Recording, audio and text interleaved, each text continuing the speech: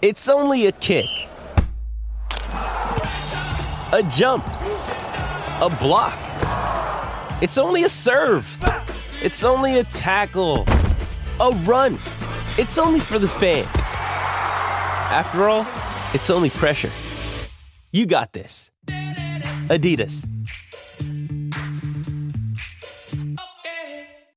Getting engaged is a moment worth cherishing. A one-of-a-kind ring that you design at Blue Nile can help your love sparkle. Just choose your diamond and setting. When you've found the one, you'll get it delivered right to your door. Finding the right engagement ring can be nerve-wracking. At Blue Nile, you'll have the expert guidance needed and a diamond guarantee that ensures you're getting the highest quality at the best price. Cherish all of life's moments and save up to 30% at BlueNile.com. That's BlueNile.com. Survivor 46 is here, and so is On Fire, the only official Survivor podcast, and we have a twist this season. The winner of Survivor 45, Dee Valladares, will be joining us every week. We're going behind the scenes of the biggest moments, the how and the why things happen, and the strategy and analysis you can only get from someone like me, a Survivor winner. Listen to On Fire, the official Survivor podcast, wherever you get your podcast. This year, Leaving Certificate students have new choices via the CAO. Whether you're going straight into the world of work or exploring routes to third level, further education and training and apprenticeships offer you flexible hands-on learning opportunities. The future is full of possibilities. Whatever your ambition, further education and training and apprenticeships can help take you there. Your future is what you make it. Learn more at cao.ie/options. This is an initiative of the Government of Ireland.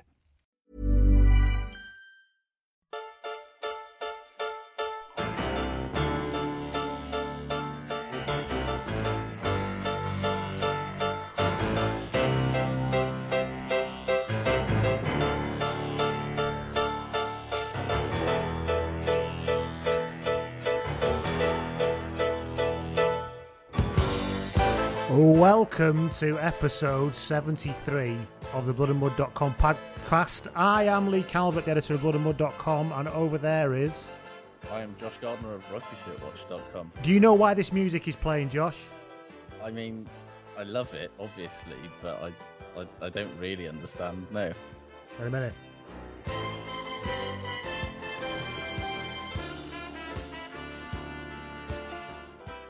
This is Redemption, the theme to Rocky 2. And I think the title of the show this week should be Redemption after that glorious win on Saturday. Of course it is. When they're in the ambulances. Now that it's hit in with the fucking Rocky theme, yeah, obviously. This is my favourite Rocky theme because of the addition of 70s funk horns. They are quality 70s funk horns. Don't let anybody tell you that's not. So that's why we're using such a tune this week, because there has been a great deal of redemption going on. Yes, there's been redemption all over the place. There has, but... sloshing all over Eden Park. Like proper radio week. Now. Oh, I like that. We could just play this on a loop all the way through, couldn't we? Do you really want to listen to the rest of this podcast, everybody, or do you? Because it's all downhill after Redemption from Rocky 2 by Bill Conti. But that was there you go. So that's why we've got that teed up, and I could not be happier. Coming up this week, as well as a lot of redemption, we've got a look at the news, and then it's going to be what news has been going on. Then it's all Lions chat all the time. Non-stop. Followed by more Lions chat. You probably haven't had enough Lions chat over the last and I'm 2.5 days. I'm conscious that we're recording now on a Monday. There's probably about 8 podcasts out between the game finishing on Saturday and here. So whatever we're saying, I have to deliberately avoid all of the podcasts we're saying now and recording. Otherwise it becomes, you end up copying people. But so anything we say, I've not copied anyone because I've not heard it. So we've got Lions chat, more Lions chat, followed by the shit good ratings, followed by probably another advert at the end, and then followed by silence and worry until Saturday. Sound of silence, as Simon and Garfunkel would have once said. Simon and Garfunkel, yes. Garfunkel, yeah. I don't know why I just totally fucking didn't stick the landing on Simon and Garfunkel there. What's the point in making a joke? Yeah, so I'm Lee, there's Josh. You can get in touch with me at Blood and Mud on Twitter or Lee at bloodandmud.com or there's bloodandmud.com website. What about you, Josh, if people want to grab hold of you? It's at Rugby Shirtwatch or indeed at Josh Gardner. There's rugbyshirtwatch.com. There's Rugby Shirtwatch on Instagram, Rugby Shirtwatch on Facebook. I don't think we're anywhere else. Oh, it never ends. So you can leave reviews while you're there on iTunes, where you can find us, and please subscribe. You can subscribe on Acast, or anywhere else you can put stuff on, Stitcher, things like that I don't use and don't really understand, but I imagine it's something that people can use. Don't know what that is. Anyway, reviews-wise, we haven't had a review on Apple Podcasts this week, but we have had, because sometimes I just put Blood and Mud podcast review into Google and hit return and see what comes back, just to see. Just to see what's out there. No, it's not technically me. It's technically anyway. Anyway, we had a review, and I think, and you will like this review particularly, Josh, for reasons that will become clear.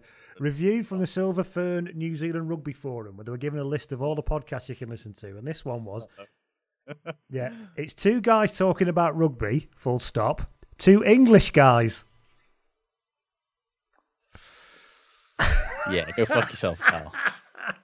However, he then follows it on with the sort of rugby conversation you have over several beers, sweary, funny, biased, but also well observed, though sometimes endearingly daft. I quite like that as a review, particularly about you being English. I quite like that. Yeah, I mean, whoever that is, thank you for your nice comments. Get fucked. And this is what happens when you lose your full Aberdare brogue, you see, Josh. Yes, I'm fully aware that my Welsh accent is barely detectable these days, but come on.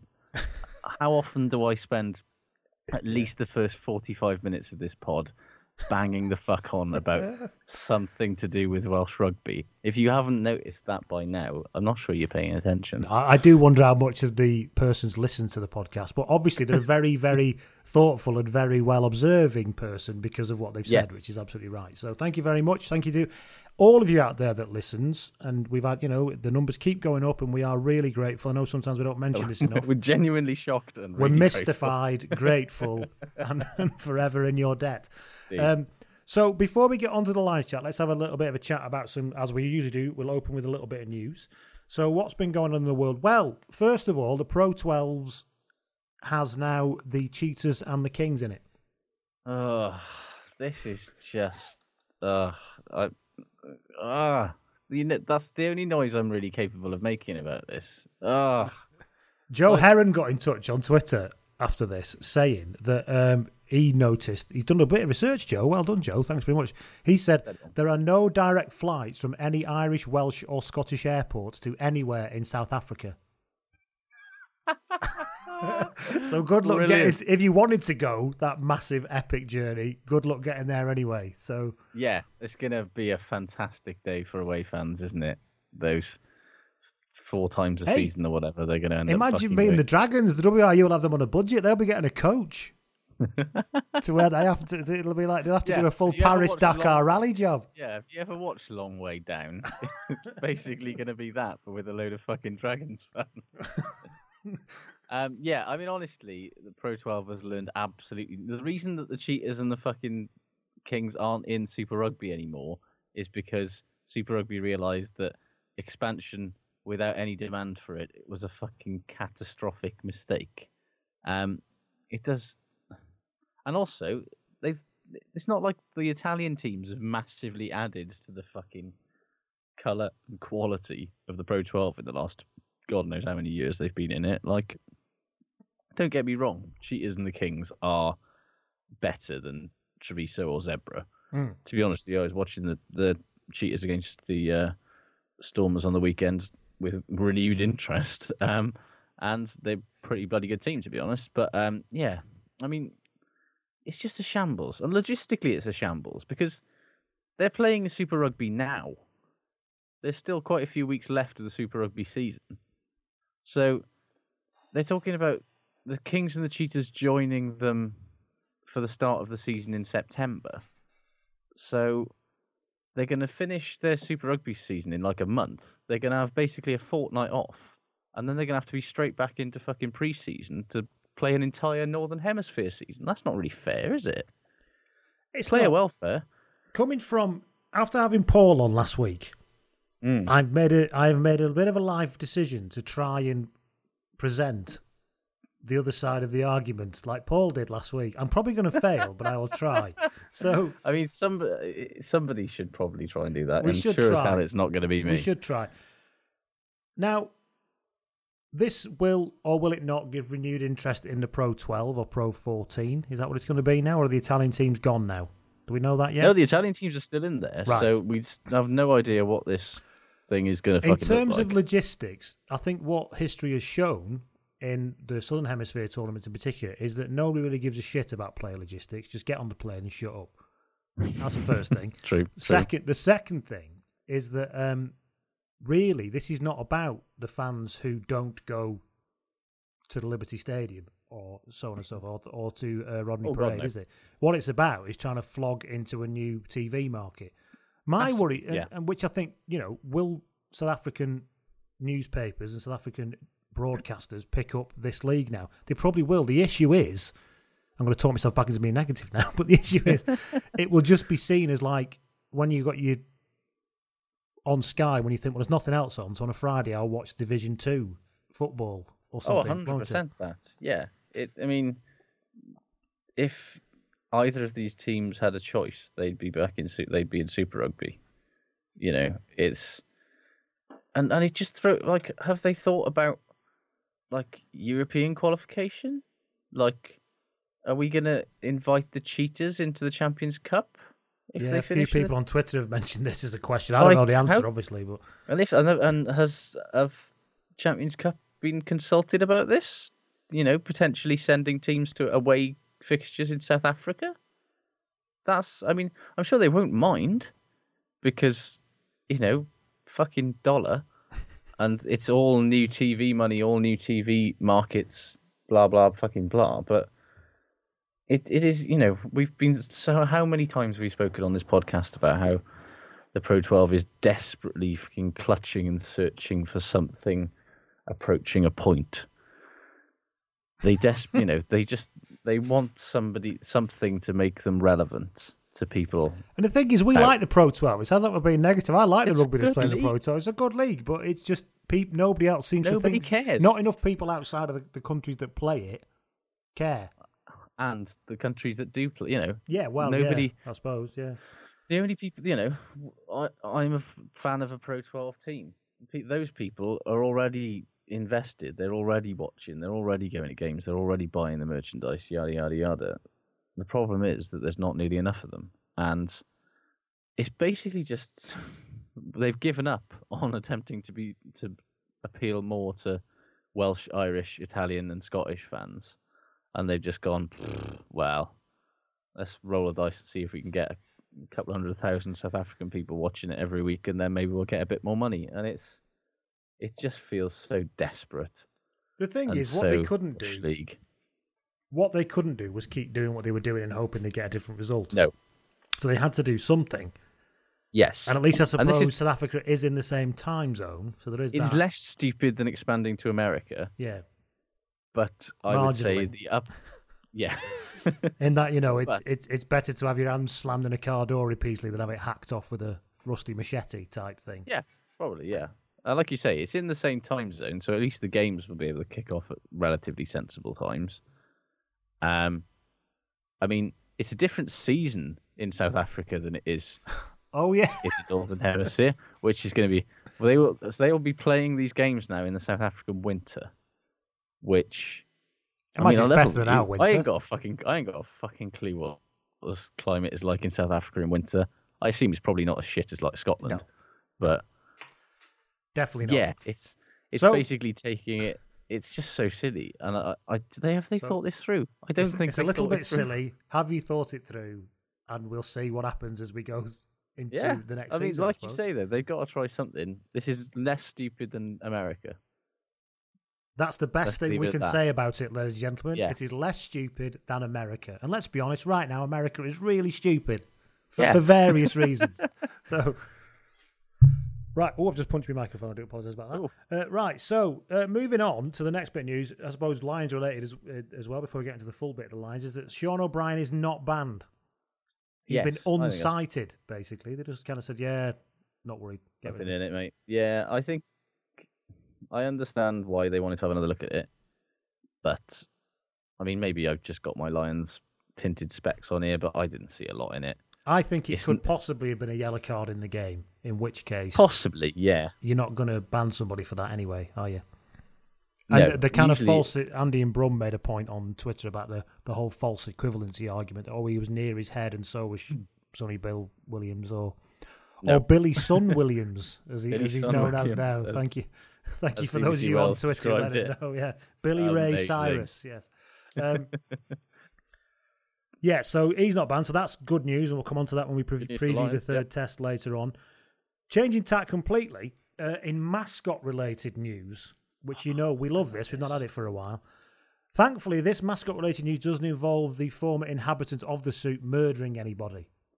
Those cast your mind back, for those of you regular listeners, back to, I think it was episode 54, something round about there, when we asked people about their favourite mascots and any stories about mascots, and one came through about one in New Zealand who's he literally murdered his girlfriend, which is not funny. But I've just said that's not this. We're not covering this at all. We like non-murdery Argentinian mascots. We do. So speaking of which, Fraser Manson got in touch on Twitter and he said, and this was at Blood and Mud, he tweeted too, and he said there were sound problems with Sky's feed, so I've got no explanation of what is going on here. But this happened at half time in the Jaguares versus Kings game. Now, obviously, I can't show you the video because we're on, a vocal medium here. Yeah, if you've noticed, this is an audio podcast. Yeah, you noticed, yeah. But it was the Jaguares mascot who is called, I didn't realise this, is called Jaguardo. Oh, what a name that is. Which I'm assuming means boy jaguar. I wonder if he's got, I wonder if they've got Jaguarda, who he can, romance. I mean, judging by the actions of those cheerleaders in that video that these people can't see. He's but if you have a look at the video, he's coming down from the sky at halftime. At halftime, suspended by a string, tied to a surfboard, feet tied to a surfboard. And wearing board shorts as well. Yeah, he stripped out of his Jaguares kit. A half-naked, 6-foot-tall, cuddly Jaguar on a surfboard. Awkwardly on a surf. I say he doesn't look, as with all cats on surfboards, doesn't look comfortable. Honestly, look it up. And when he lands, loads of cheerleaders come running towards him because, of course, yes, you would, of course wouldn't they you? do. Well, of course they would. Jaguardo's got some form as well because he likes zip lining down from the top of the stadium with an orange flare in each hand is kind of his party trick usually. Yeah, I like that he's mixed it up and he's got form for this. The zip wire with a lit flare in each paw is fantastic. That's great. If you look closely, he's actually got about 4 flares in each paw, which to me just makes him all the more badass. When you think he started with one and then realised it wasn't enough, and now by this point he's got 3 flares in each paw. It's great. Uno está muy mal. Quiero 4, por favor. So that was actually correct, I think, from judging from my Spanish. I'll take your word for it. Yeah, indeed. Anybody Spanish, can you confirm that I just said 1 is very bad, I want 4? That's what I tried to say. Anyway. Why not? He did that. He at one point at halftime, he rode a motorbike around the playing surface. On the playing surface, holding a massive flag and riding it with one hand. He really is the man. I love him. Can we have him at all? If we can get Super Rugby teams in the Pro 12, can we not just borrow Jaguardo as well? So but it's the fact that those 4 flares. I mean, I know we like to, we're talking about Jaguardo like he's a real stood-up Jaguar here, but actually, he's a man. Absolutely is. Really, he's a man in a nylon costume, and I have flares plus nylon. Flares as in the lit thing, not the trouser style. Does it seem like a bad idea? It seems like a recipe for absolute disaster. He's our new hero, is Jaguardo. I've not seen much of him, but now I have. I'm completely in love with him. And he's definitely better than U-Tree Investigation Bird that I saw at England versus Wales under-20s.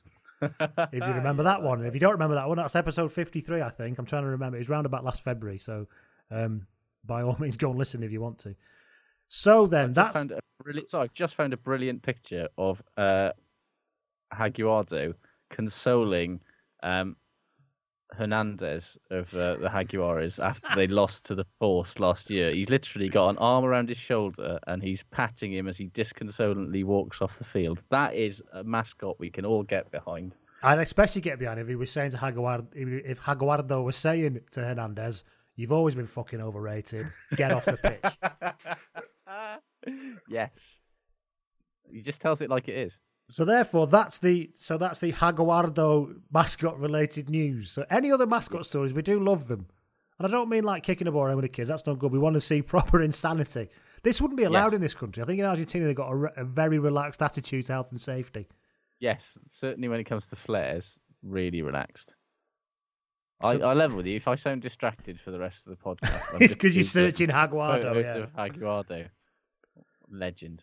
Right then, the Lions. Glorious redemption victory at the weekend. Yeah. What did we learn? I've learned that it takes quite a long time for my heart rate to come down after moments of immense stress. It was incredible, wasn't it? When it was 21-all, I thought I was going to have to just go out or something. I couldn't handle it. Literally, genuinely had in incredibly comic style, just had to put my hands over my eyes when Farrell was lining up that last penalty because I could not fucking handle it. Literally behind the cushion, horror type style. I didn't. I opened my eyes only when I heard the timbre of cheering. The commentator's voice go up a little bit, and then I was like, "Oh, thank fuck for that." But hell of a game.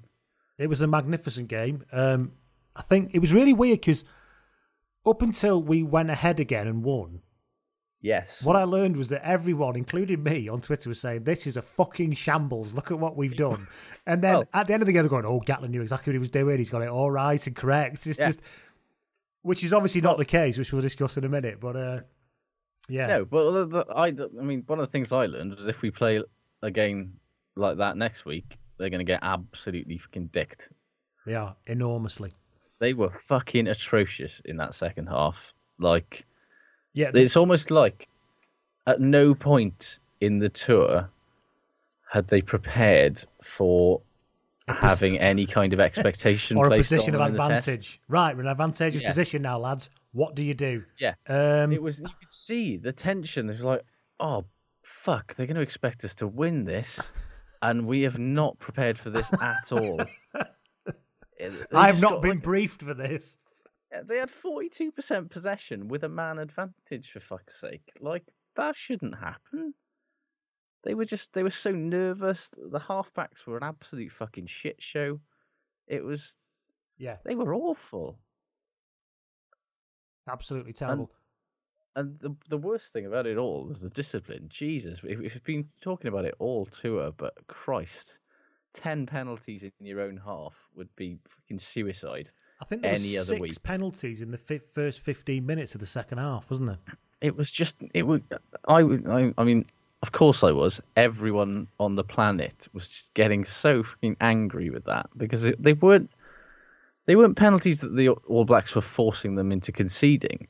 It was just nerves, ill discipline, laziness, just stupidity. They absolutely shat themselves.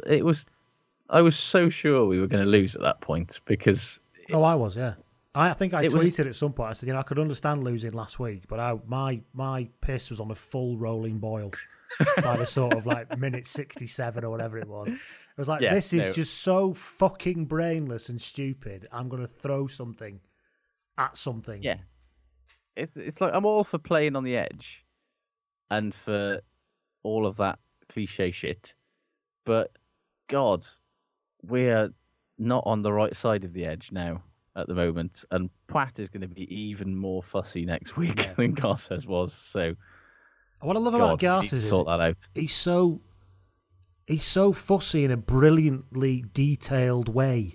Yes, I love that. He literally is like he picks up tiny things. He's like, if he wasn't a ref, I don't know if he wasn't a ref, his real job would be like, I don't know, an analyst or something. Because he literally is like, he'd be a CSI bloke, wouldn't he? Yeah, no, your knee was down for about 0.1 of a second there. tackle, so you're off your feet, penalty sort of thing. He is firmly in the school of letter of the law ahead of spirit of the law, which he's kind of the anti-Nige in that regard. He is, yeah. And the thing is, he's consistent with it. Not bad ref. You know exactly what he's going to do. So yeah, because when that first penalty he gave against New Zealand, where he basically he didn't roll away. Yeah, and then he just and I was like, oh, that was quite quick. But yes, he's penalised New Zealand, and then he did that to the Lions every time they did it as well, because he's just And if you haven't figured out quickly, he wants you to move away quickly. I do think sometimes you did think. I don't actually think you're giving them a human chance to get away here. You penalise them before they've even had a chance for the human brain to go, oh, I shouldn't be here, I better move. Yeah, and I don't mean in a penalty way. He was like literally oh shit, right, I need to start moving. Oh right, penalised already. Yeah. The reason the Gossers can be quite a frustrating ref to watch, I think, is because whereas a lot of the refs that we all like, i.e. Nige, has a lot of empathy for the game and for the player. He basically says, this is how the game will be played, and if you don't like it, I will whistle you every fucking time until you don't do it. And it's and you have I to will respect bend you to my will, whistle by whistle. Basically, he says, this is how I want the game to be played. You will play it this way, or I will whistle you off the park. And it can be very frustrating for a fan to watch. But you know exactly. And as a player to play it, fucking hell, it must be equally frustrating when there's nothing you can do about it. Just get in fucking line early. Yeah. You know what he's going to do, don't you? So yeah. And it is his way or the highway in that regards. And it's not always, doesn't always produce the best spectacle, but he's at least consistent with it. What I learned is that you don't, after the breakdown nightmares of the week before, or the close to ruck nightmares of the week before, people get obsessed with turnovers won. They see it as a vitally important measure, and it is an important measure. However, really, winning turnovers, if you look at the number of turnovers won per game over the past 5 years, it's quite a rare occurrence. So teams are far too good at securing their own ball. To have a high expectation of it and base somebody's selection on it doesn't actually make a lot of sense. But what I learned is that from the game at the weekend is you don't have to win penalties or turnovers to completely ruin the opposition's breakdown, as 100%. Sam Warburton demonstrated. That little passage of play, I think it was in like the 74th minute, where he went in and put his hands on the ball, and Garza said, no six, and he lifted his arms up. He did that about 3 times on the trot. No six, arms came up again. It's like, didn't get penalised, didn't win a turnover, but basically delayed the entire thing for probably half a second at most. Yeah, and that's all you need to get your team back on side. And a second doesn't sound like a lot, but when you're trying to time your run off your scrum half or off your outside half, and you're expected to come, you're hesitant as to when to start your run as an attacking player, and that is all it needs. And that's why when you see teams that are struggling at the breakdown, people get very frustrated. It was exactly the same with the Lions in the first test. People get infuriated, and rightly so, with players taking the ball standing still. Yeah.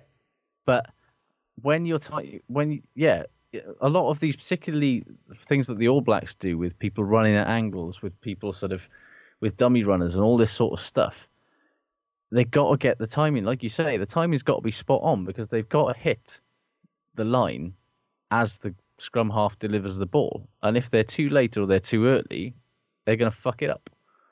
And so... And this is the people who say that Warburton doesn't, he didn't win any turnovers into this. Well, actually, you've completely fucking missed the point of what makes him so valuable. And I can honestly say, can you imagine playing against him? It must be a fucking nightmare. You must just want to punch him, because he does enough before the ref tells him to stop. So you can't even have a go at it. It's just he's just so good. Aside from the fact that he is an incredible physical specimen. Yes.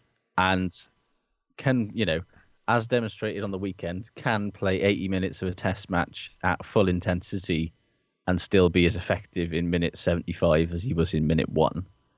Aside from all that, aside from the fact that he's brilliant at communicating with the refs, he's a really good leader in a very quiet, very measured way. Thoroughly decent man. And he's a thoroughly decent man and phenomenal ambassador for the game.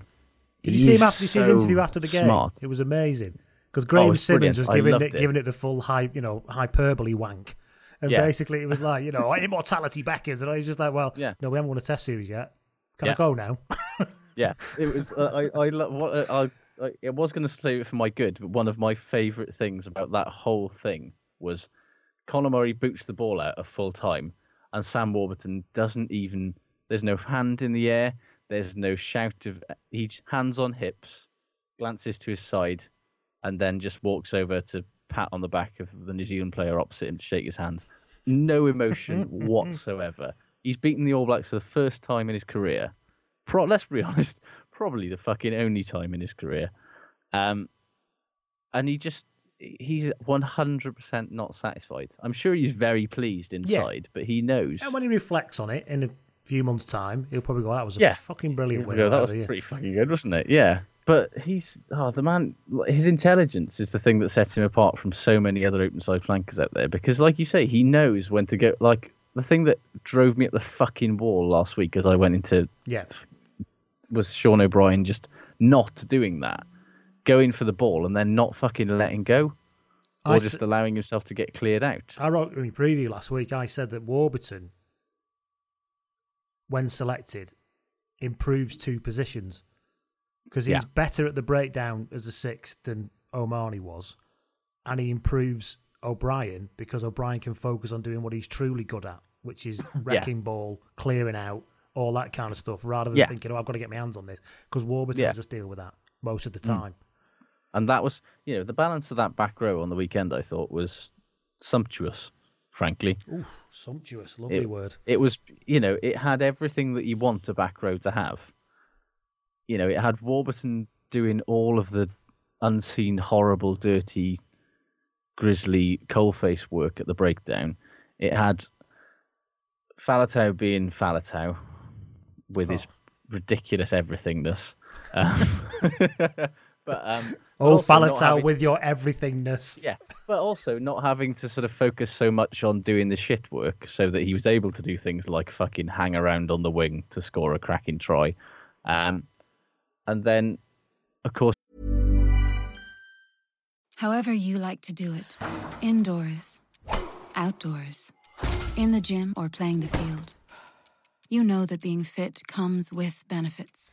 At Lifestyle Sports, we have the sportswear for you. Brands that turn you on. Innovation that gives you the edge. And no strings advice, so you can choose life with benefits. Style with benefits. Sports with benefits. Your life, your style, your sports. At lifestylesports.com. The world of work has changed dramatically, and organizations are evolving. A full or part-time MBA from UCD Smurfit School equips managers to react at pace and deliver change. Now is the time to transform your career and gain a new business network. Join our virtual MBA Experience Day on Saturday, November 20th. Register at smurfitschool.ie/events. UCD Michael Smurfit Graduate Business School. Developing impactful business leaders. You had O'Brien, like you say, doing what he does best, which is fucking tackles, hitting rucks, and carrying like a bastard. Speaking of people with no emotion, what was Faletau like? when he scored that, all the way through it, but when he scored that try, which must have been for me was a complete pressure valve release. Oh, and he just I absolutely lost my shit. I did, and then Neil Fusco on Twitter sent us a montage of pictures entitled "The Many Faces of Joy of Taulupe Faletau," and it's just him from the moment of scoring and walking back to his mark, his face not changing at all. And even at the end, when everybody cheered that they'd won, he kind of put his arms around people, but again, his physiog just did not change at all. It's really weird if you follow him on like Instagram or any social media. Like he's got a young kid, and the kid is fucking adorable. There's no getting away from it. But like whenever there's a photo of him, he looks so happy, and like his face is like this total different picture. Other than as soon as he steps onto a rugby field, it's like a switch goes, and he's just completely detached, completely serene. He's just got the most brilliant game face, hasn't he? And I don't need to get worked up. I'm just here to do my thing, which, by the way, is fucking amazing. So yeah. Because he's not even arrogant with it either, is he? He's not like quiet and aloof and arrogant. It's just not. I'm just here just to do what I do. It's like a sort of, Karate Kid where he goes into the like sort of Zen state and does his weird little crane kick thing. It's like Falatau's basically there all the time. He's just totally serene and he's off, running through a field in his head or something. I don't know. Tell you what I learned at the weekend. That Scott Quinnell and Will Greenwood have not so much jumped the shark as kind of vaulted over a frenzy of sharks with a quadruple full Rudolph somersault with Pike. I know. We know by now that Sky have not got a lot of rugby coming over the next 4 years. All right, they've already said that with their new channel restructure, they're going to put rugby on the same channel as like tennis and fucking speedway and darts. So the ESPN 8, the Ocho. Yeah, and they've lost all of their European rights by the sounds of it. So basically, Quinnell and Greenwood are going to be in serious need of something to do for the next 4 years until the next Lions tour comes around. So I could only assume that they're like mugging for roles in some sort of, whatever dreadful fucking Chris Ryan strike back bollocks Sky One's producing this week. Or still more, maybe Greenwood also wants a role in Stella like Scott Quinnell had. I don't know. But in case you missed it, here is Will Greenwood before the game. Jesus Christ. What would you do if you were asked to give up your dreams for freedom?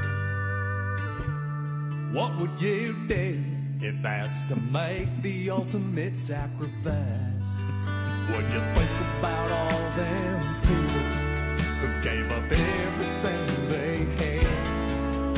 Would you think about all them who wanted this? And would you start to feel bad? All together now. Freedom isn't free. It costs folks like you and me. And if we don't all chip in, we'll never play that bill. I could keep going. I love that song as well. It's a very musical episode this week. Isn't it? I feel like I should have brought my own. Is your guitar there? Get your ukulele out or something. I mean, it is, but no.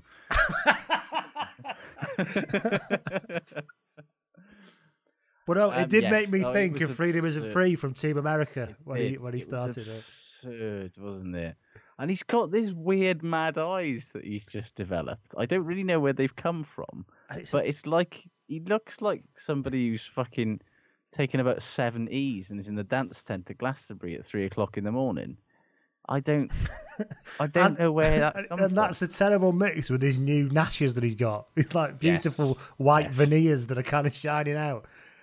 And it's just... Is that what it is? I've been wondering why he looked like a weird sort of Thunderbirds puppet. Yeah, it's the veneers, man. Oh, he's got teeth.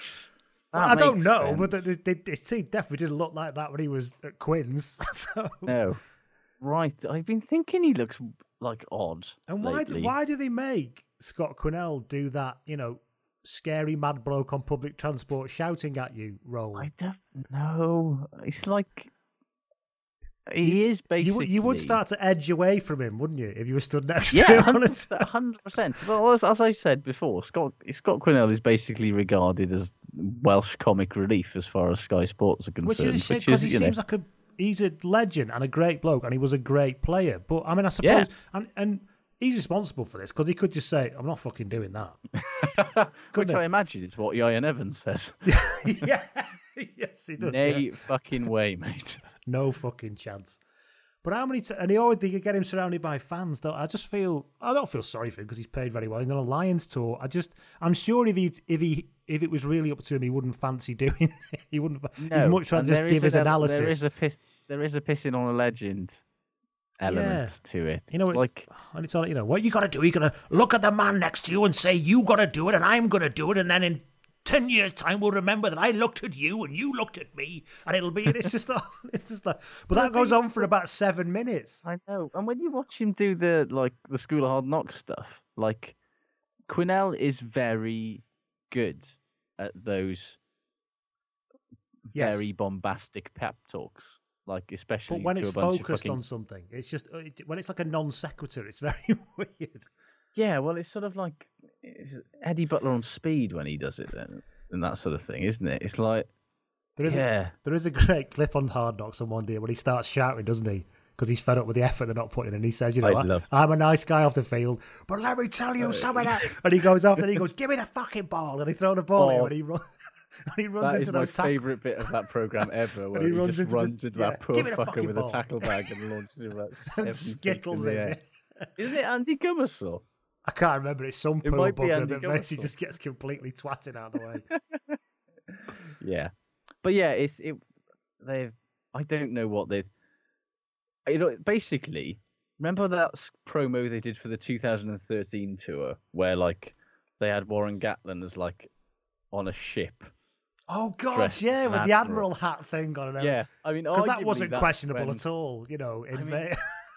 There were some socio-political things going on. He then there got off the boat considered. and like killed a load of indigenous people and nicked their land. Yeah. Yes, and half the people in the hold were prisoners, but don't worry about it. That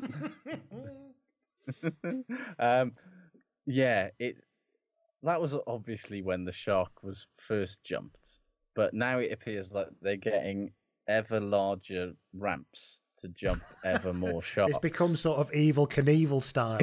It is basically Will Greenwood is on a tiny motorcycle with trying to jump the Grand Canyon. Yes, and I don't really know where this ends. Because, like I said before, they've got Sky Sports Rugby have got fuck all to do for the next 4 years, except for Championship Rugby and occasional England tests. I can't wait to see Will Greenwood give it the full Rudyard Kipling when it's fucking Ealing Trailfinders versus Moseley. Exactly. Well, yeah. I mean, Jesus Christ, what are they going to do on Saturday? I mean, we've got another. They've got another week of this. How are they going to top the level of absurd hyperbole? Yeah, that was just to draw it level. Yeah, unbelievable. I only hope that they haven't shot their bolt a bit early. Did they sort of have it all planned out? There's an image you didn't want. No, but they never expected to be having a third test decider montage to do. No, so, yeah, they thought it was going to be all conciliatory and putting a marker down and all that for the next tour. This one's going to be like the Salvaging Pride montage, and now they don't really know where to go. The Brilliant McGee on here, you've got a chance to put a marker down that somebody else can pick up. Now it won't be that; it'll be no. You've now got a chance to get to go to the gates of Valhalla immediately after the final whistle's blown and live in. You know what? It's going to be Scott Quinnell's going to turn up dressed as Thor. With blonde wig, and they're gonna smash hammers together and stuff. It's gonna be there's gonna be an anvil. They'll be in a furnace somewhere. Speaking of dressing up, he turned up on Twitter the other day dressed as a fucking dwarf from Lord of the Rings. Did he? Honestly, Scott, stop it. Please just find we respect you too much for check this. your other trousers for your dignity, and please stop doing all of this. If it's in your contract, get any contract, mate. I'm sure BT will like a bombastic Welshman to do some analysis from a truck for them next year. Yeah. So anyway, sorry, completely off on one there about how that's not like us to go massively off topic, is it? What else did I anyway, learn there was a game on Saturday. Yeah, there was a game on Saturday. What else did we learn from it? I don't buy this whole Sonny Bill Williams tackle excuse thing that he used to play rugby league. No. Because hasn't the whole shoulder charge thing been banned in rugby league for quite some time? It's a penalty now. Yes. Yes.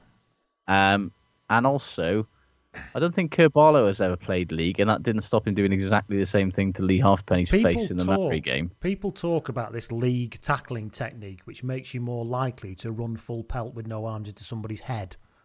And without putting too fine a point on it and not getting too technical, that's bollocks.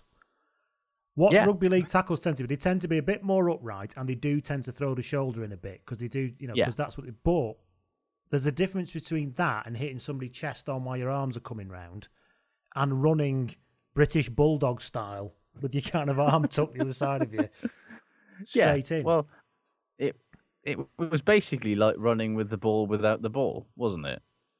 It was exactly like that. Yeah. That's probably a good way to put it. Yeah. No, I don't buy the rugby league thing at all. No. I don't buy all of this what about false equivalency thing of Mako's tackle was exactly the same or O'Brien's tackle was exactly the same. It fucking wasn't. No, Mako's tackle was stupid. Yeah, and he could have pulled out of definitely it, but he didn't smash someone round the head. He basically knocked him over, which is it was a stupid late hit and a bit of a shithouse move, and it thoroughly deserved the yellow. But yeah, the Sonny Bill one was just insanity, and I just. But the thing is, you can say, well, actually, he was just trying to come in and maybe drive the tackle back by hitting his own player in the back, but it was still. I still think his own player would have appreciated some arms involved. No, indeed, and that's still completely reckless because you can't control it. And two, that didn't happen. He went full pelt into his head. So. Yeah, I've also seen some people claim that he thought that they were setting up a maul, so he was driving into the mall. He wasn't binding. He wasn't binding then either, which he's supposed to do. No, so I've seen some incredibly elaborate gymnastics of bollocks that people have tried to get themselves into excuses. The fact of the matter is, rush of blood to the head. He did a silly thing. He was rightly called on it, and he was rightly sent off. I mean, a lot of the New Zealand stuff I've seen is saying that he was rightly sent off. They're more questioning why wasn't somebody else, why wasn't O'Brien then sent off, and why has he been let off again? And I don't buy that bollocks at all. I'm sorry, they're different things. They are completely different things. Right. What else did we learn over the weekend? Lau Mappy, when he came on. Beast. Him and Lynette Brown as a centre pairing for the future looks all right, doesn't it? With Fekatoa maybe in reserve. That looks all right. However, I will say Lau Mappy was probably at fault for both Lions' tries, I'd have said. In terms of where he lined up. Defensively. But with the ball in his hand. Get the ball in his hand. Oh, frightening. Dear me. And you have a feeling that a couple of weeks in the All Black camp and they'll sort his defence right out. Given that, I know, like a lot of people have said, we needed a last-minute penalty to beat 14 men. Playing against 14 men has been proved numerous times this season. It's fucking hard now. Because just like football, teams have got very good at defending against it. And the defensive shapes people use now don't necessarily need you to mark man for man because you rush up so quickly. People don't get outside it. It was very telling that they basically sacrificed a ruck defender in Kaino to have Lamape out there to fill the gap out wide, because that's how you exploit 14 men, is that you exploit the space out wide. And there is no team more organised, disciplined, and all of the other shit in the world than the All Blacks, and they demonstrated it with the way that they went about the that whole. Fact is, we outscored them 2-0, and both of the tries were bloody good. Yeah, they weren't jammy. It wasn't. One of the big worries that we've had consistently through this is where does the phased play come from? Yeah, and you can slag Gatland off all you want. But the fact of the matter is that he looked at that game last week and thought, with Tio there, whatever his strengths are, we're not going to get much proper phased play coming through. Yeah. And when we actually got the territory and got in the right places, we did get proper phased play. We went to the 22 twice and scored twice off actual proper backs, not moves, but backs actually linking up with each other. That Sexton run around, Farrell passed the ball miles more than Tia would ever have done. Yeah.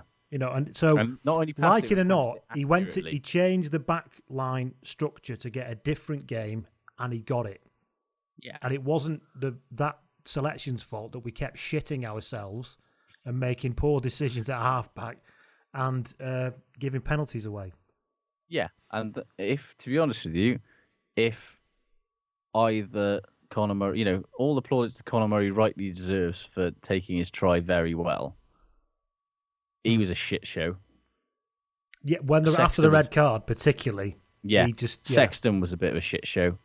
The pair of them absolutely shat themselves, and there was no control at all from halfback when everything should have been saying, boot the fucking ball upfield, make them play from 80 metres, get the ball back. They were just, I don't know, they just completely it was a proper rush of blood to the head 20 minutes for them. And the thing is, it didn't stop after. I thought they'd calmed down at half time. But it took Mako getting sent off to slap some sort of clarity into both of their heads. And then all of a sudden, they started playing relatively well again. It was very odd. It was really weird because And that's the thing, you can blame the coach as much as you want, but when you've got 14 men and you've got leaders on the field like that, there's nothing that Warren Gatland can do about that. I mean, in half-time, there's no doubt he pulled them in and said, you need to do this, you need to do that. And then they obviously weren't doing anything about that either. It's really strange. Really. And actually, for all the positives of Warburton, what was he doing throughout that time? And in many ways, that's the kind of situation where Warburton's leadership style is, it needs somebody to be who's more of a vocal leader on the field. Yeah. Because Warburton is a very measured, very calm. He's like Faletau. Nothing ever phases him. And I think he struggles a little bit to relate when everyone else is shitting themselves a little bit. And can he communicate tactics very well? Or does he expect people to do does he pull them in and say, right, this is what we're doing now? Because... And even if he does, if it's all going tits up and they just need to kick up the arse, is he the man? It's that sort of situation where you'd quite liked Alan Wynne-Jones to still be on the field. He's finished though, that fella. Past it. Yeah, shit, mate. Should be well dropped. Rubbish. He's 3,900 years old. Yeah. And he's no good. Terrible. Awful player. But yeah, it's that situation where you kind of you look at that Lions team, you think, to be honest with you, that it is quite young. And a lot of the leaders on the field that you may have expected to sort of put their hands up, i.e. Sexton, for example, and Farrell, were sort of in the midst of having stinkers. And weirdly, when it did come down to it, it was Jamie George, in a way, who kind of led the way. He kind of came of age in that game, didn't he? Which was... Massively so. Remarkable. And I think, it's very... Yeah, I think some key players didn't put their hands up to be leaders in that moment. And a lot of people have criticised Gatland for not using the bench, but like... Were you like me saying, Webb needs to be on, he needs to be on now? What the fuck are you doing? Get him on now. Yeah. And then 2 minutes later, oh, well done, Connor. Good try. I was exactly, and I was crying out for the bench to be used. But when you think about it, I mean, maybe Webb could have done with coming on and would have brought something a bit more direct and a bit better. However, the main problem was at fly-off, and both of them were on the fucking field. I do think there's something about when somebody's on the bench, they can see what's going on a bit better. So if Webb had to come on, he could have said to Sexton, this is what we're fucking doing. I'm going to start doing this. I'm going to throw to you. You need to start kicking into there. Communicate, this is what we're going to be doing, because they're weak there. They're, Yeah, I done. Here's a question that I don't know. And this is completely unrelated, because I can't remember exactly. When did rugby coaches ever sit in dugouts on the bench with the rest of them, or have they always been up in the stands? I'll level with you, I don't know. I don't know. Anybody out there know? I can't remember when they didn't. I can't remember when they weren't either in a box or sat up in the stand somewhere. Yeah. And I don't really know why that's the case.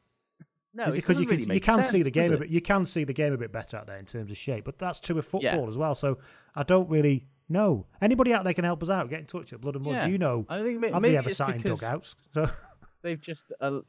It is a funny one, isn't it? Because I wonder if it's because for the longest time coaches have not really. The manager in football has always been sort of, star of the show kind of guy. All the way back to Shankly.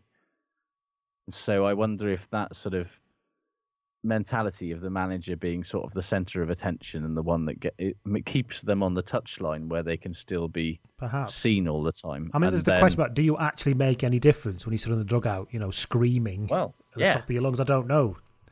Yeah, anyway, maybe it's kind of an old school, like an old public school thing, like the coaches should be up in the stands dispassionately dispensing their orders in a sort of World War I fucking field marshal. Send a second battalion in from the left. Pip pip. Exactly that. I wonder if that's it. Sir, they've all been mown down. Never mind. Bring up the next unit of men. So no, it's fascinating, isn't it? Yeah. I need to move this on because we're running out of time. But in terms of what I learned was stuff from you this weekend that you're not cut out for Test captaincy. No, really not. Which is one of my favourite tweets of the entire weekend. I was full of blood and thunder. Yeah. Just shout, go for the fucking corner and hammer them. So on reflection, maybe I'm not cut out for Test captaincy. Another thing I learned from you as well, and it's absolutely right, is that you've realised that Kieran Reid is Rory Bremner doing his Tony Blair impression. It's remarkable, isn't it? It's as soon as you said that, I went, exactly oh my God. Once you realise that, let's you will never look at think him about this now, got that guy. same sort of, Oh, well, it does wasn't this kind of slightly intense eyes. Look, but you with a know, it smile. was not a bad performance, really. But he's got the same teeth, and he's got the same sort of slightly too intense eyes while he's smiling. It's so true. Because as nice a man as Kieran Reid comes, and he across, does seem to be, and he's thoroughly nice. We all know that on the field of play, he is a psychopath like any other rugby player. And off the field of play, he's now, people are calling him a war criminal. So. Oh yeah, it's exactly the same. Yeah. So there you go. Anything else you learned last thing before we move on? Yes, I learned that TMOs need to learn to butt the fuck out. Check. Gee, Jerome. Not just that, but like Jerome, George check. Who was famously, you remember the TMO in the hat? Yes. I can't believe you haven't got a camera in Same there. guy. Gutted. Same guy. But he was TMO on Saturday, and he was a TMO for the Hurricanes game on Tuesday as well. And in both games, he was basically like audibly like challenging the ref's decision when he sort of. But didn't he say to Jerome at one point? You sure you don't want to check? Do you want to check that again? You want to check that again? check. No, shut the fuck. Yes, I fucking looked at it. Stop trying to second guess me, you dick. Yeah, it was a fair play to Goss, as he had the balls to make big calls and backed himself. He did. And the last thing he needs is a TMO in a silly hat second guessing him after he's seen the replay. The last thing he needs is a drummer from Chaz and Dave in his fucking log hole. Yeah. Right. So that's what we learned from that game. I'm sure you learned other things as well, but that's our little gallop through it. Learned more than we did. But, you probably did. You probably learned nothing by listening to that, but that was hopefully it killed a bit of time on your journey. Now then, player spotted. Ooh. We love a player spotted. We have them coming in. For those of you, I think most of you know what it is now, but we ask you to let us know when you've spotted a player doing something particularly mundane or dull, or anything really. But the more mundane is the better. We want a lot of detail. What are they eating? Yes. What are they wearing? Will they take the bins out? Well, yeah. So Owen Curtis got in touch, or Owain Curtis, Welsh obviously, via the Facebook page, and he said, and you'll like this one, Josh. Oh, yeah. After a particularly lovely afternoon celebrating my nana's 90th birthday after the first Lions test the other weekend, we were driving through the back streets of Brecon. So where's this going? I already know where this is going, but continue. When I spotted a large chap shoveling food in his mouth from one of 4 dodgy takeaway pizza boxes piled on top of a couple of wheelie bins.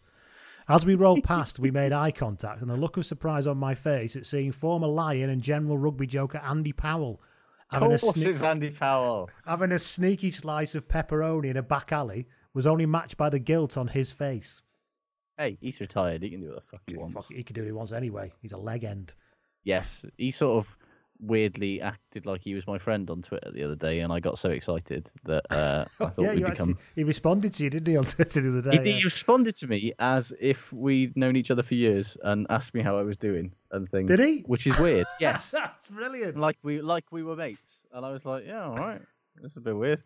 This is the best thing that's ever happened to me, but I don't know how to deal with it. Inside going, this is the greatest thing that's ever happened to me. Please let me be friends with Andy Powell. And if he's listening, Andy, if you ever want to come on the podcast, please do. For the love of God, come on the podcast. We'll give you some pepperoni pizza. It'll be fine. Oh, yeah. Anyway, he finishes off, Owen, was saying that the whole episode was made weird about the fact that earlier that day, driving along the M4, I had actually seen a golf cart on the back of a trailer, and the enigmatic back rower came to mind. I don't think he's enigmatic, Owen, I'll be honest. Nothing enigmatic about probably Andy Powell. The least enigmatic. But I know what you mean. I know what you're saying. What you see is what you get. What you see is what you get with Andy. And what you normally get is no pass coming from him at all. No, just sort of a weird sidestep and then running into. So Andy Powell eating a pizza down a back alley. I like that one. On top of a wheelie bin. I like that. On top of the wheelie bin. I hope you're not insinuating he's taken it out of the bin. He probably hasn't. He's probably just pissed and stopped, hasn't he? Plainly, yeah. Right. So he's coaching at Brecon now, so perfectly reasonable. Good man. He's from Brecon, isn't he? He is indeed, yeah.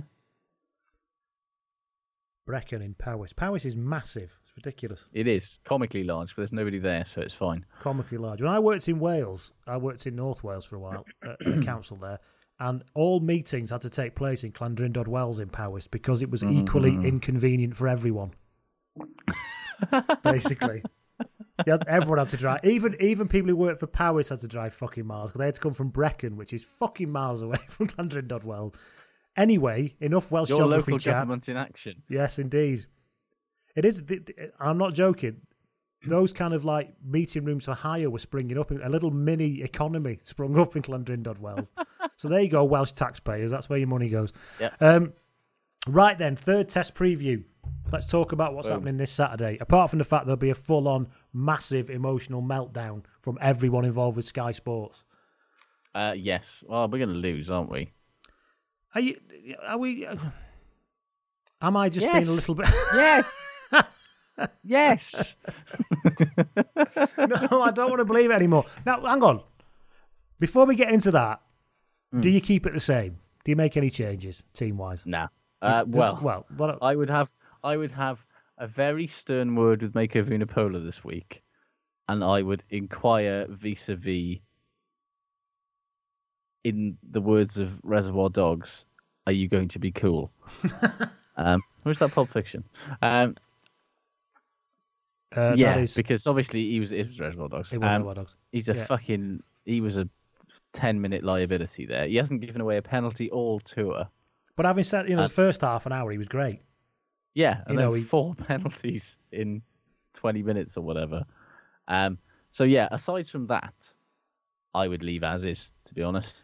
Yeah, well, there's nobody exactly smashing the door down to get in, and nobody played, and the bench wasn't really even used, so you can't say the backs on the bench weren't used at all. So I would be I would be tempted to muck around with the bench a little bit. But I mean, Noel did all right when he came on, kicked a decent ball away, generally covered it, didn't do anything wrong. Yeah. Apart from the hair, obviously. Yeah, I would be tempted to maybe bring if you're not gonna bring backs on anyway.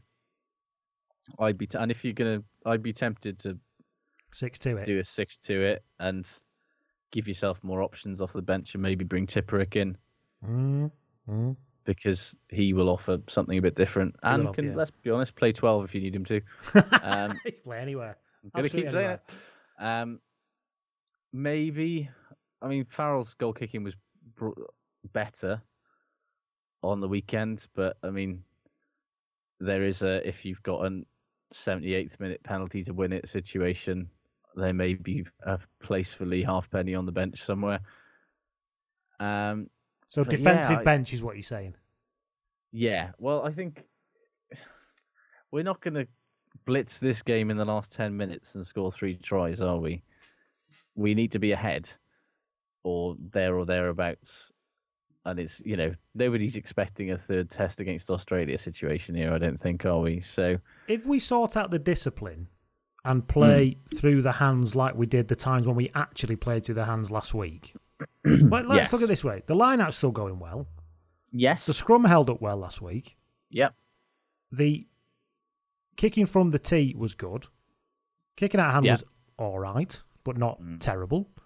Yeah. Bit too much of it, maybe, but it wasn't completely terrible. Not as bad as Bowden. Not as bad as Bowden Barrett in the last minute. And the one thing that we haven't spoken about was the conditions, which were fucking dreadful. Oh, it was absolutely honking it down. Yeah. Yeah. So the only thing that's really going wrong is our own capacity to shit ourselves and do stupid penalties. So actually, if we could actually just cut, because they weren't forced issues, they were just us being dicks. So if we can actually just cut that bit out, I'd like to think that we could maybe get those 3 tries it might take to maybe get there. It's I'm at the point that I think the one thing that nobody's really talking about is how much pressure New Zealand feel under now.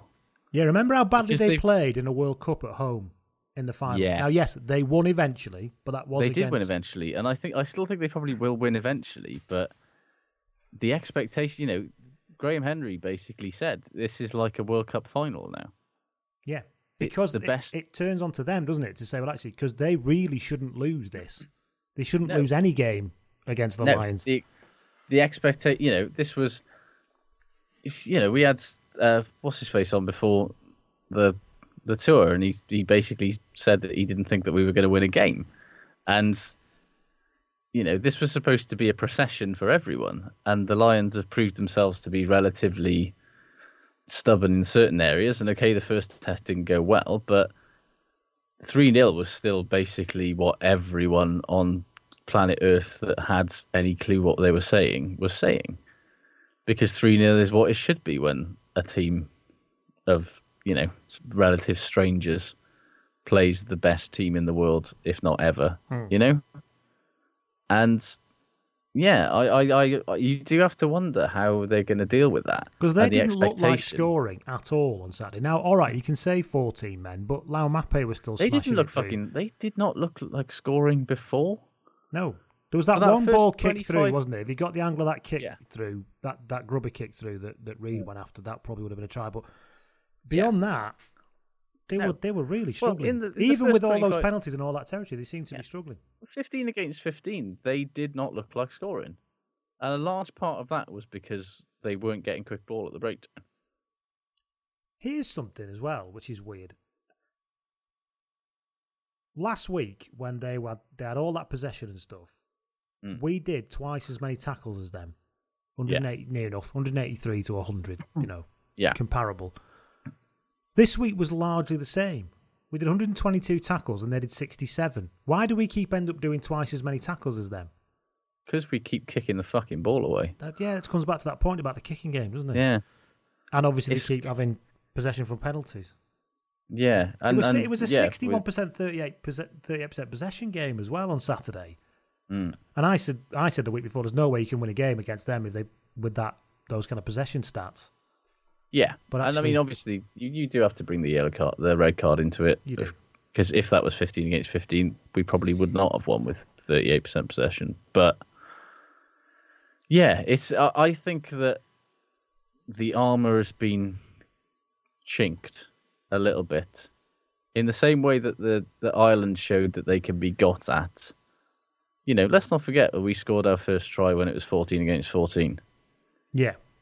And it was a wonderfully crafted effort. This is the thing. This I keep coming back to. We've not really seen that from the Saturday team much. And they didn't look like scoring a try when it was 14 against 14, really. They had a couple of moments, but the defence was relatively solid, and it just shows you get Bowden Barrett, particularly, I think from the moment he missed that first kick at goal, he sort of looked like he was going to have a shit day.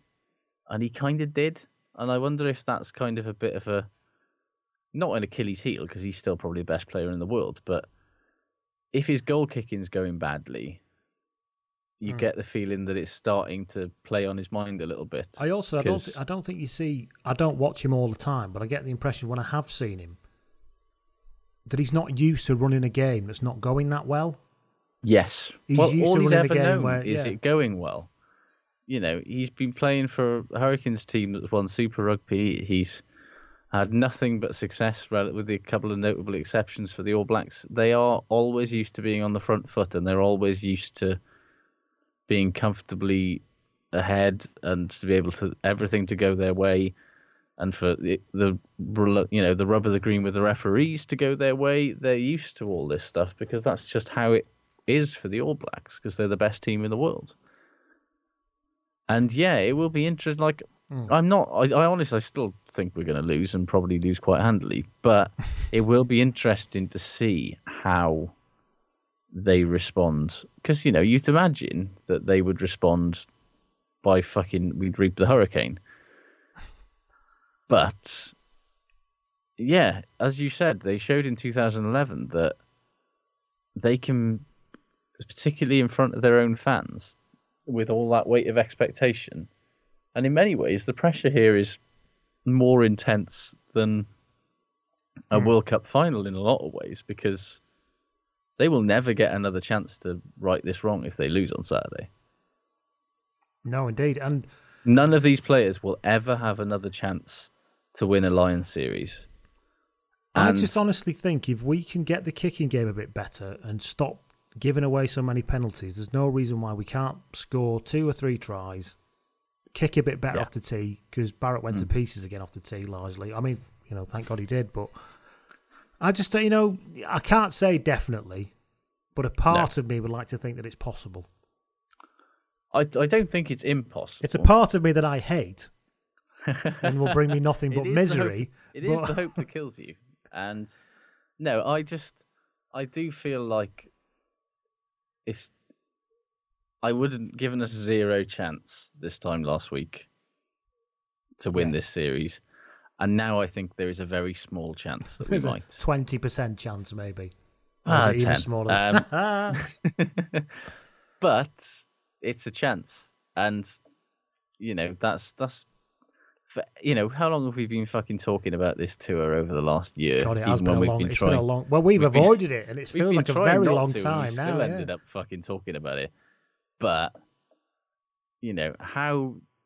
Did we once consider the notion that we would be going into the third test with a shot? I thought that there might be a tiny chance that we'd win one of the tests. But if it was any of the ones, I thought it would have been the third one. Once it was all finished, yeah. Once it was all finished, as a bit of a sort of make-up call. It's 2009 style-y, basically. Yeah, leaving aside all that, this is still fucking brilliant, isn't it? Headed into the last game of what's effectively the season. Fucking amazing. With this coming up. It's what the sad thing is? I have to drive to Cardiff on Saturday morning, early, for reasons I won't go into. So I'm going to have to rely on my Sky Go connection while I'm driving through the Welsh borders to get down there, which is not going to go well. Or TalkSport 2 DAB digital radio, which I'll have to do. But then I remembered, you see, I was gutted about this. I thought, I'm sorry for your loss. Yeah, I don't believe this. But then I remembered the last time I listened to a Lions test in the radio was in my mum's Ford Escort in 1997 when Jeremy Guskett kicked that drop goal. So I think, actually part of me is a little bit happy I'm going to listen to it on the radio. There's a little bit of it's in the stars. There is, We're going to win. That's it now. That's sealed the deal. Yeah. But yeah, tactics, schmactics. It's all about the radio. Well, yeah. I mean, at the end of the day, tactics it is a bit of that. Like, tactics had nothing to do with why we won on the weekend. Really, there was a whole lot of factors, and tactics were a very small part of it. And that's why sport is so fucking brilliant, because anything can happen. The All Blacks can get their first red card at home ever, and all of a sudden the Lions are in with a shot of winning the Test series. Who saw that coming? A couple of people said that there wasn't even a betting line for a red card that they could find before the game. That's how unlikely these things were seen to be. Wow. And so, yeah, sport is brilliant because we don't know what's going to happen. And I think I know what's going to happen. But as the weekend proved, none of us have got any fucking clue what's going to happen, because anything could. It could be 50-0 New Zealand. It could be a incredibly nervy, tight affair that somebody just pulls out a win of. Or we could turn up with the spirit of 71 in our sails and fucking romp to victory. God, I don't know. I know nothing anymore. Don't listen to me. Yeah, we said it like anybody's listened to us at all, ever, anyway. Fair point. Right, so Josh is definitely in a losing camp. I'm in I think so, but I'd like to think that I can see a way through to us winning. And if you'd have said to me 2 weeks ago, can you see a way through to us winning? I said no fucking chance. Whereas now I can. So that's a positive movement. Let's do the shit good ratings to finish off this merry band this weekend, shall we? Do you want to make a start with whichever one you want to do? I'm going to go start with shit, and I'm going to start with... Every time. Well, yeah. I mean, I just want to go out on a high note. Good point. First shit, I'm actually going to go Stuart Barnes shit watch for the benefit of our readers, because obviously, with a historic game like that, there were loads of moments for Stuart Barnes to take a massive shit in our ears. And the one that, for some reason, really got up my nose was at the end of the very end of the first half, where for some reason Barnes and Harrison got themselves audibly moist at Conor Murray's cross kick to nothing with a penalty advantage at the very end of the first half. It was like it was never going to come off, and they were talking about it as if it was the greatest bit of improvisational daring do since Phil Bennett for the Barbars in '73. Like, it made me so irrationally angry. Well, not irrationally angry, rationally angry, because It didn't fucking come off. It wasn't close to coming off. And more importantly, that is literally what every fucker does when they've got an advantage in the 22. The speculative crossfield kick to nothing. And there they are saying, oh, if Aaron Smith had done that, we'd been saying how he's the best in the world. Shut up. No. No, we'd have said how he's like every other fucking scrum half in the world. Yeah. Aaron Smith would have done something that might have actually created a try-scoring opportunity. Ugh. Anyway. Also, at the end, when obviously we were all in this classic cataclysmic ball of emotion, an explosion of emotion, and Miles Harrison was very much kind of, we're going to the decider or whatever, and Stuart Barnes kind of went, yes, but the All Blacks are still the favourites. It's like, you miserable fat little fucker, shut what up. What was that about? Let us have this, he started going on about the rain. It's like, mate, both teams were playing in this. Hey, don't be, ladies and gentlemen, me and Josh can piss on any manner of chips, any variety of your chips. We'll piss all over them. Saying, cheer the fuck up. Grumpy. Seriously, Stuart, just let us have that for a moment, will you? Yeah. Yeah. So there you go. Barnes shit watch. Anything else from you? Golden Barrett's goal kicking, obviously, 70%. That's not good enough. Speaking of that, Elgin Evan Alderman got in touch on Twitter. Great saying that Sean Quinnell's slip of the tongue. Oh, I've just dropped something. Sorry. Slip of the tongue saying that Brad Barrett was New Zealand's fly half. Amusingly, you called him Sean Quinnell there. Did I? So I can't want to talk, can't I? He slipped up. Yeah, it's because I was dropping this screwdriver I'm fidgeting. I don't know why I'm fidgeting with a screwdriver, but I am. It's a weird inception of name slips there. The thing is, at least Brad Barrett's a person. Sean Quinnell isn't. Who's he?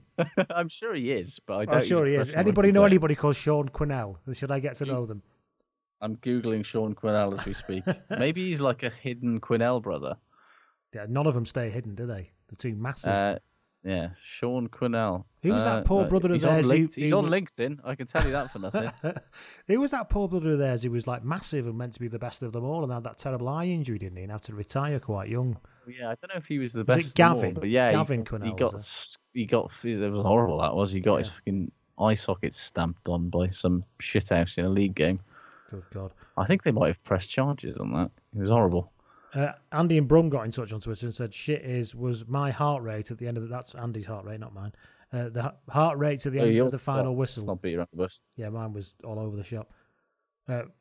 Fuck knows what it was doing to Sir Ian. Get well soon. Yeah, we forget this. Yes. Geach would have been watching this probably on his mobile phone in the hospital, having just had some kind of terrible bloody collapsing problem.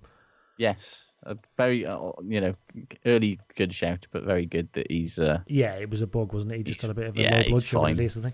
Yeah, but, I often, have a bit of a piss take of Sir Ian because he obviously gets up in the morning and decides which accent he's going to do that day, whether he's from Scotland or Yorkshire that day. But he is a legend. And I have, I've shed a tear or two watching him on those Lions videos. So oh, God. I do love him. Don't get me started on that. No. Bit after the second test in the Lions stock. Oh. Hey, imagine how chuffed Ben Utley is, by the way, with all this. Oh my God, he's loving this shit, isn't he? Yes. Except, although he probably is just gonna, he hasn't noticed because he's been too busy desperately trying to get James Haskell to leave him alone with his homemade footage. Did you see Sean O'Brien when asked about whether... I fucking loved that. Terrible roommate. Shit. He's a very poor roommate, and then tried to make light of it, but you could see in his eyes that he meant every fucking the truth is, he's word a of fucking... it. I don't like when he videos me when I'm asleep. He's doing my fucking head in, basically, is what he was saying. Basically, yeah. And Any other shit? I can only imagine.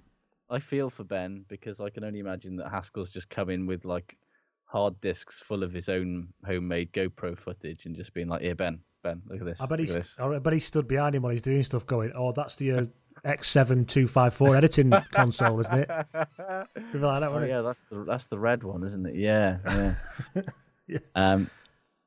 You used to get that in you were in bands and so was I. You used to get that when you did gigs. You would get these kind of geeky musician types who were in the pub while you were setting up, who would come over, wouldn't they, and want to talk to you while you were setting up. Look at your effects pedals. Yeah.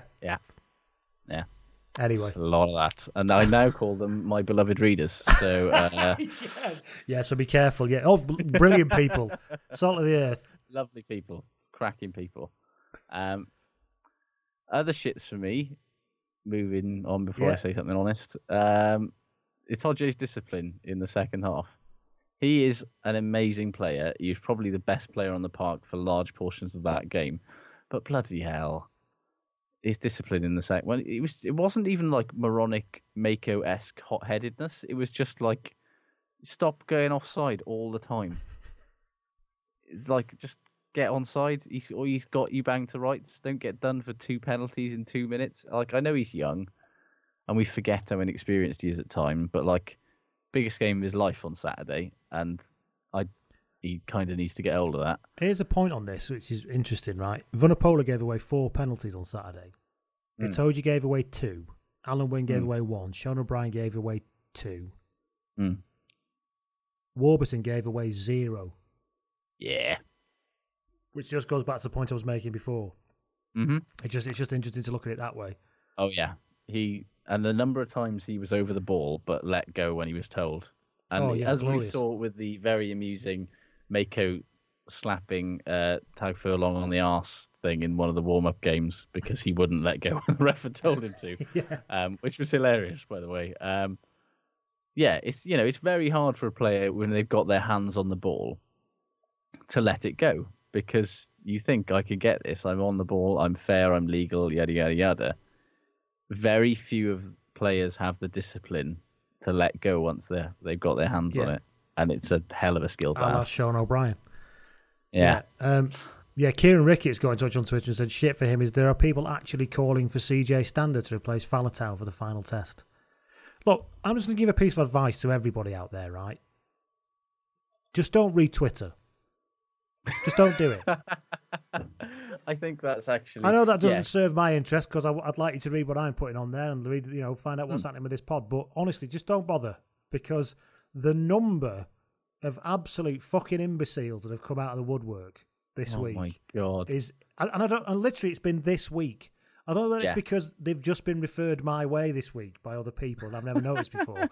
But honest to God, it's a dazzling array of mouth-breathing idiots who don't seem to have the first clue of what they're talking about.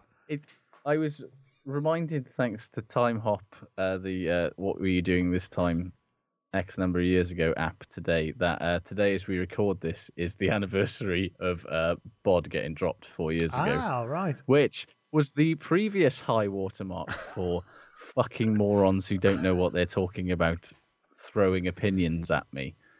And yeah, I think when's the next 2021 is the next tour? If it ever goes ahead, but yeah.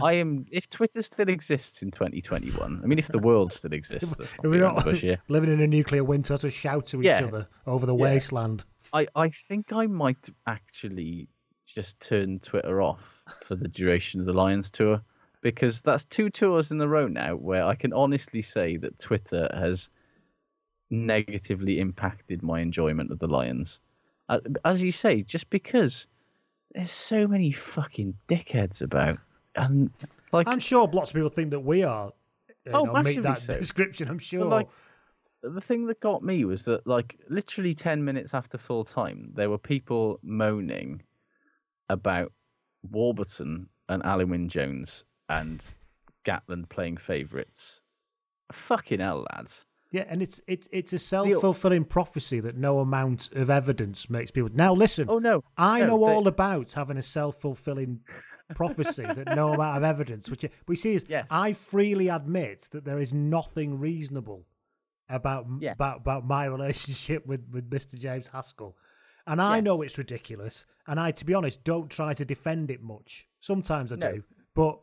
generally speaking, I know it's stupid, so therefore it's part of my charm now that I'm so ridiculous with it. It's part of your shtick. Yes, so I know it's for kind of comic effect now, really. And I know that everybody has got their own, their own biases, and everybody's got the particular coloured spectacles of whatever country that they're a fan of in full effect during a Lions tour. But lads and lasses... the All Blacks have lost at home for the first time in 8 years to a Lions team that hasn't beaten New Zealand since 1993. If your reaction to that is to fucking moan about the players who have just accomplished this ridiculous feat because you don't like the colour of the jersey that they normally wear, I'm sorry to tell you that maybe this Lions thing just isn't for you, and maybe you should just stop fucking watching it. Because there is no pleasing you. If you can't be happy at that moment, just don't fucking bother.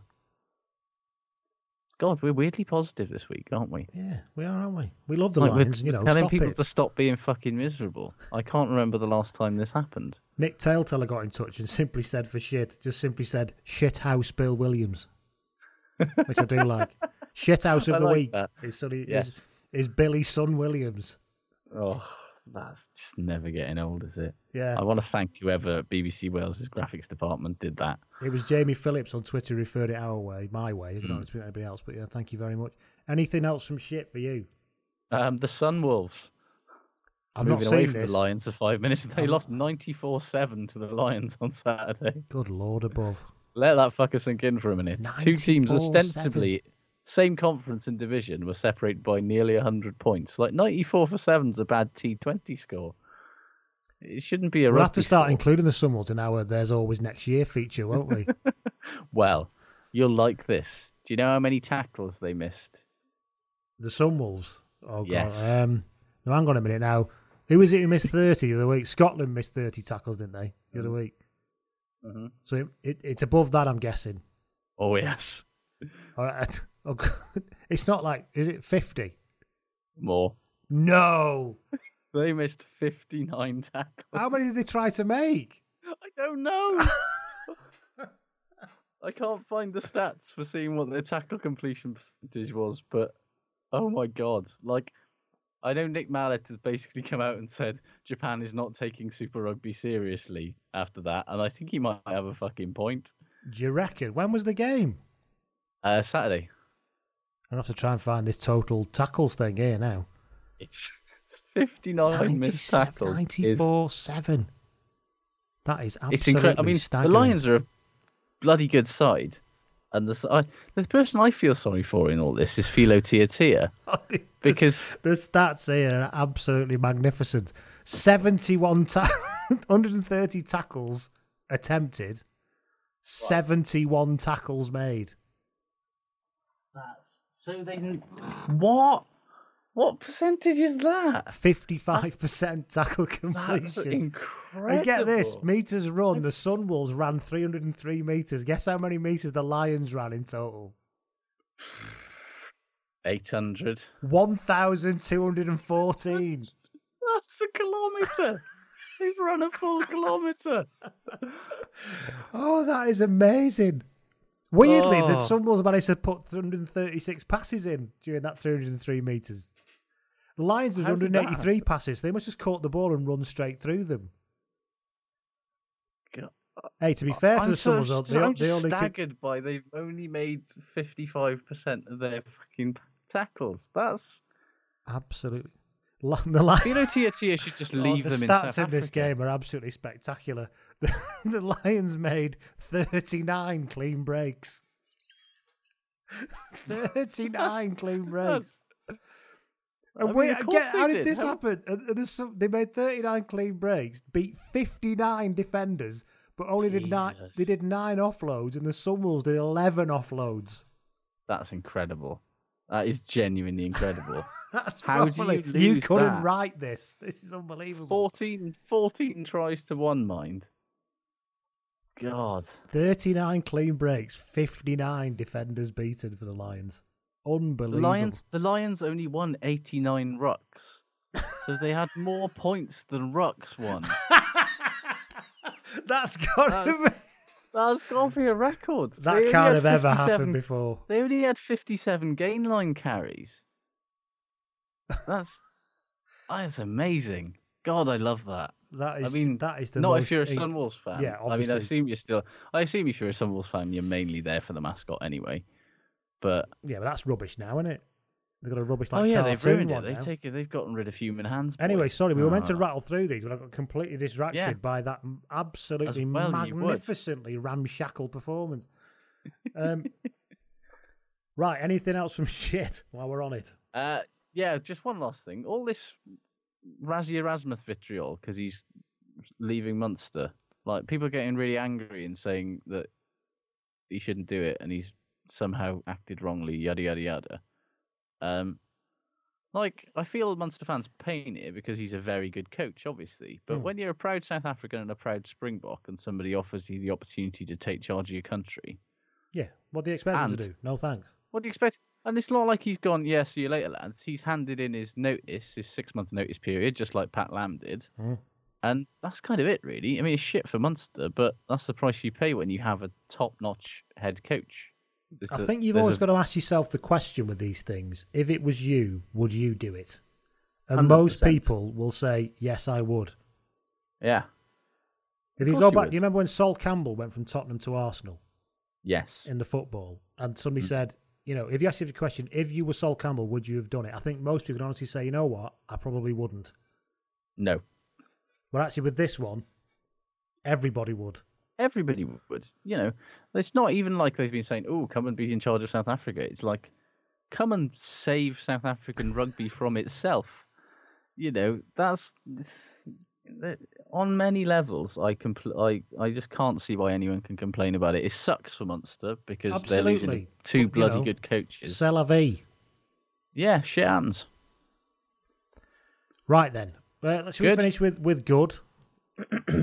Yes. Puffin Muncher got in touch on Twitter, and this is very good.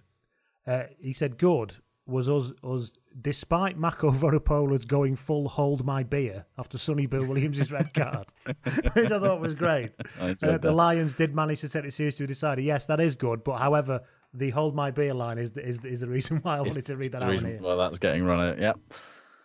Good. I really liked Conor Murray quite literally grabbing Kyle Sinclair by the back of his collar like an errant child and dragging him away from the ruck before he could get involved in any afters after the decisive penalty.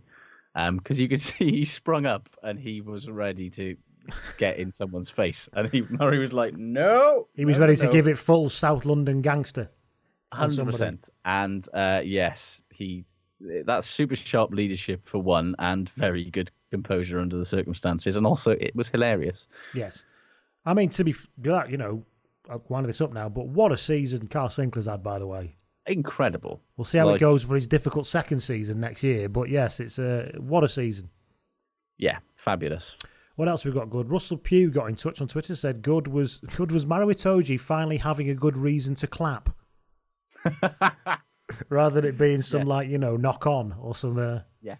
But yeah, that's true, Russell. I also enjoyed Alan Wynne-Jones smacking him on the arse so hard that I feel like he nearly knocked him over after he won a turnover quite early on in the game. Alan Wynne was fucking brilliant this week, by the way. He was fucking brilliant. And he was also brilliant. He was fucking brilliant. He was not only brilliant when he was on the field and demonstrated basically exactly what we were talking about last week of why he was there, i.e. he's hard as fucking nails, he does all of the dirty work, and he is more skillful than any other lock in that. Because he was really the first, he was putting it about like fuck in the first 15 minutes. Yep, he was. And he was taking the ball at first receiver. Yep. Lovely little, everybody's talking about John Davis's lovely little cat flap offload. Nobody's talking about the fact that it was about a foot behind Alan Wynne-Jones and he still picked it up and made the pass himself. Yeah, he was brilliant. And also, when he got taken off, every time they cut to him on the bench, he was embodying every single fan on the planet because he looked like he was going through every emotion under the sun. 7 levels of hell, yeah. Yes, he looked like a man that was quite literally on the verge of everything that we were all feeling. And then also, at the end of the game, chanting the O Maro Itoje song as he went off was excellent as well. He basically became a fan as soon as he went off the field. It was brilliant. It was. I obviously noted because it suddenly came to me that it was 21-all in the second test in 2009. Yeah, running into the last 5 minutes, and so I was waiting to see who was going to do the full-on Ronan O'Gara purple face bandage head meltdown. Yeah, and in the end it was Bowden Barrett and Aaron Cruden with that ridiculous cross kick that he tried as well. Yeah. It was bizarre. Cruden and Barrett both completely fell to pieces. Absolutely mad decision. I still don't know why he did that. I'm delighted he did. Because the other thing, because Ronan O'Gara did that with the Lions, Ronan O'Gara also did my favourite ever cross kick against Scotland when he cross kicked it in his own 22 and lost the game for his team. That was so wrong on every single level that you care to take it with. It's incredible. Yeah. So It's nearly as bad as Lionel yes. Boxey's trying to volley that kick that the scrum half threw to him. That was another fantastic one as well. Yeah. Right, anyway, any good? Yeah, other good to me. John Davis, man of the series so far? I'd have said so. I think he's been, even in the bad game, I mean 2 games, but the first game he was... Excellent. Yeah. He was I don't think quieter. He didn't seem to get the ball as much on, but then who did? Something decent with it when he did. And it was the same in the first test. You know, he did something reasonable with the ball when he got it, and he's the same again this week. And he's been pretty rock solid defensively. Yeah. And I think, to be fair to Gatland, and I actually did say this last week in my preview, which kind of was born out, you know, if you need to get the ball to him because he's playing well, and if you have Teo, the ball's not going to him, or not as much as you'd like it to. Yeah. And no, it all worked out rather well, let's be honest. What else do we have from Twitter? The Flather got in touch on Twitter and said, good was that we finally worked out how to make New Zealand games fair. We only give them 14 players. Yeah, I'm all for that going forward, to be honest. Like when you used to play cricket against the big lads and you only had to run halfway down the pitch for a run. Like it. Speaking of All Blacks, actually, I thought the way Steve Hansen acted after the game was actually very impressive. Yes, because he was being goaded like fuck, wasn't he, by Graham Simmons? Literally everyone that spoke to him was trying to get him to say something pissy about the referee, and he straight batted absolutely everything and was very gracious and very magnanimous in defeat. And, you know, he was very decent about the whole thing. I was quite surprised. He was basically, we just couldn't get it going this week, and they were the better side, you know. To be honest with you, the whole week, like, he, you know, came out in... sort of defended Gatland for yet another fucking absurd New Zealand press being a bunch of dickheads thing about him, and you know, I thought this whole series in a series that has not always been characterised by people showing a great deal of class or humility. Hansen showed both in spades this week, and fair play to him. I think it's easy, to be honest, to get coloured by the certain parts of the New Zealand media, and to be honest, massively, yeah. If you read the English media, that's why 100%. Most people don't hate England rugby because of England rugby. It tends to be because of the England rugby media. Some of it is because of England rugby. If you're not English, I admit that, but it's exacerbated by the media and the press. The attitude of the press definitely characterises it, and it's New Zealand press is just all the more vitriolic about it because it's the big deal over there, whereas it's not so much of a big deal. The New Zealand Herald just seem to be a bunch of clickbait, horrible gits, basically. You know, we all know them, don't we? Doesn't it? Yeah, it's not been very endearing, has it? To say the least. It hasn't. And there you are. We come to the end of another bumper episode. Indeed. So, ladies and gentlemen, it's been emotional, and we will go for the full redemption next week, when I hope to be playing this very song again.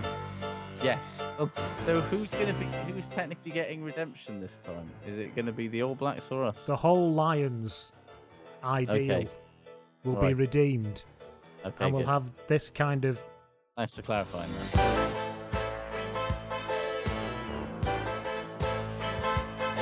Listen to the bit that goes boo in the background.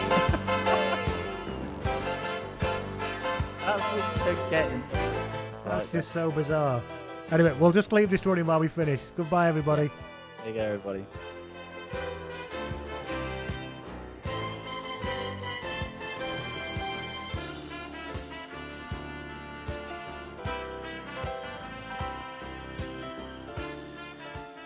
I haven't got a license for this, by the way. Shit. Just feel it, everyone. It's fine. Right.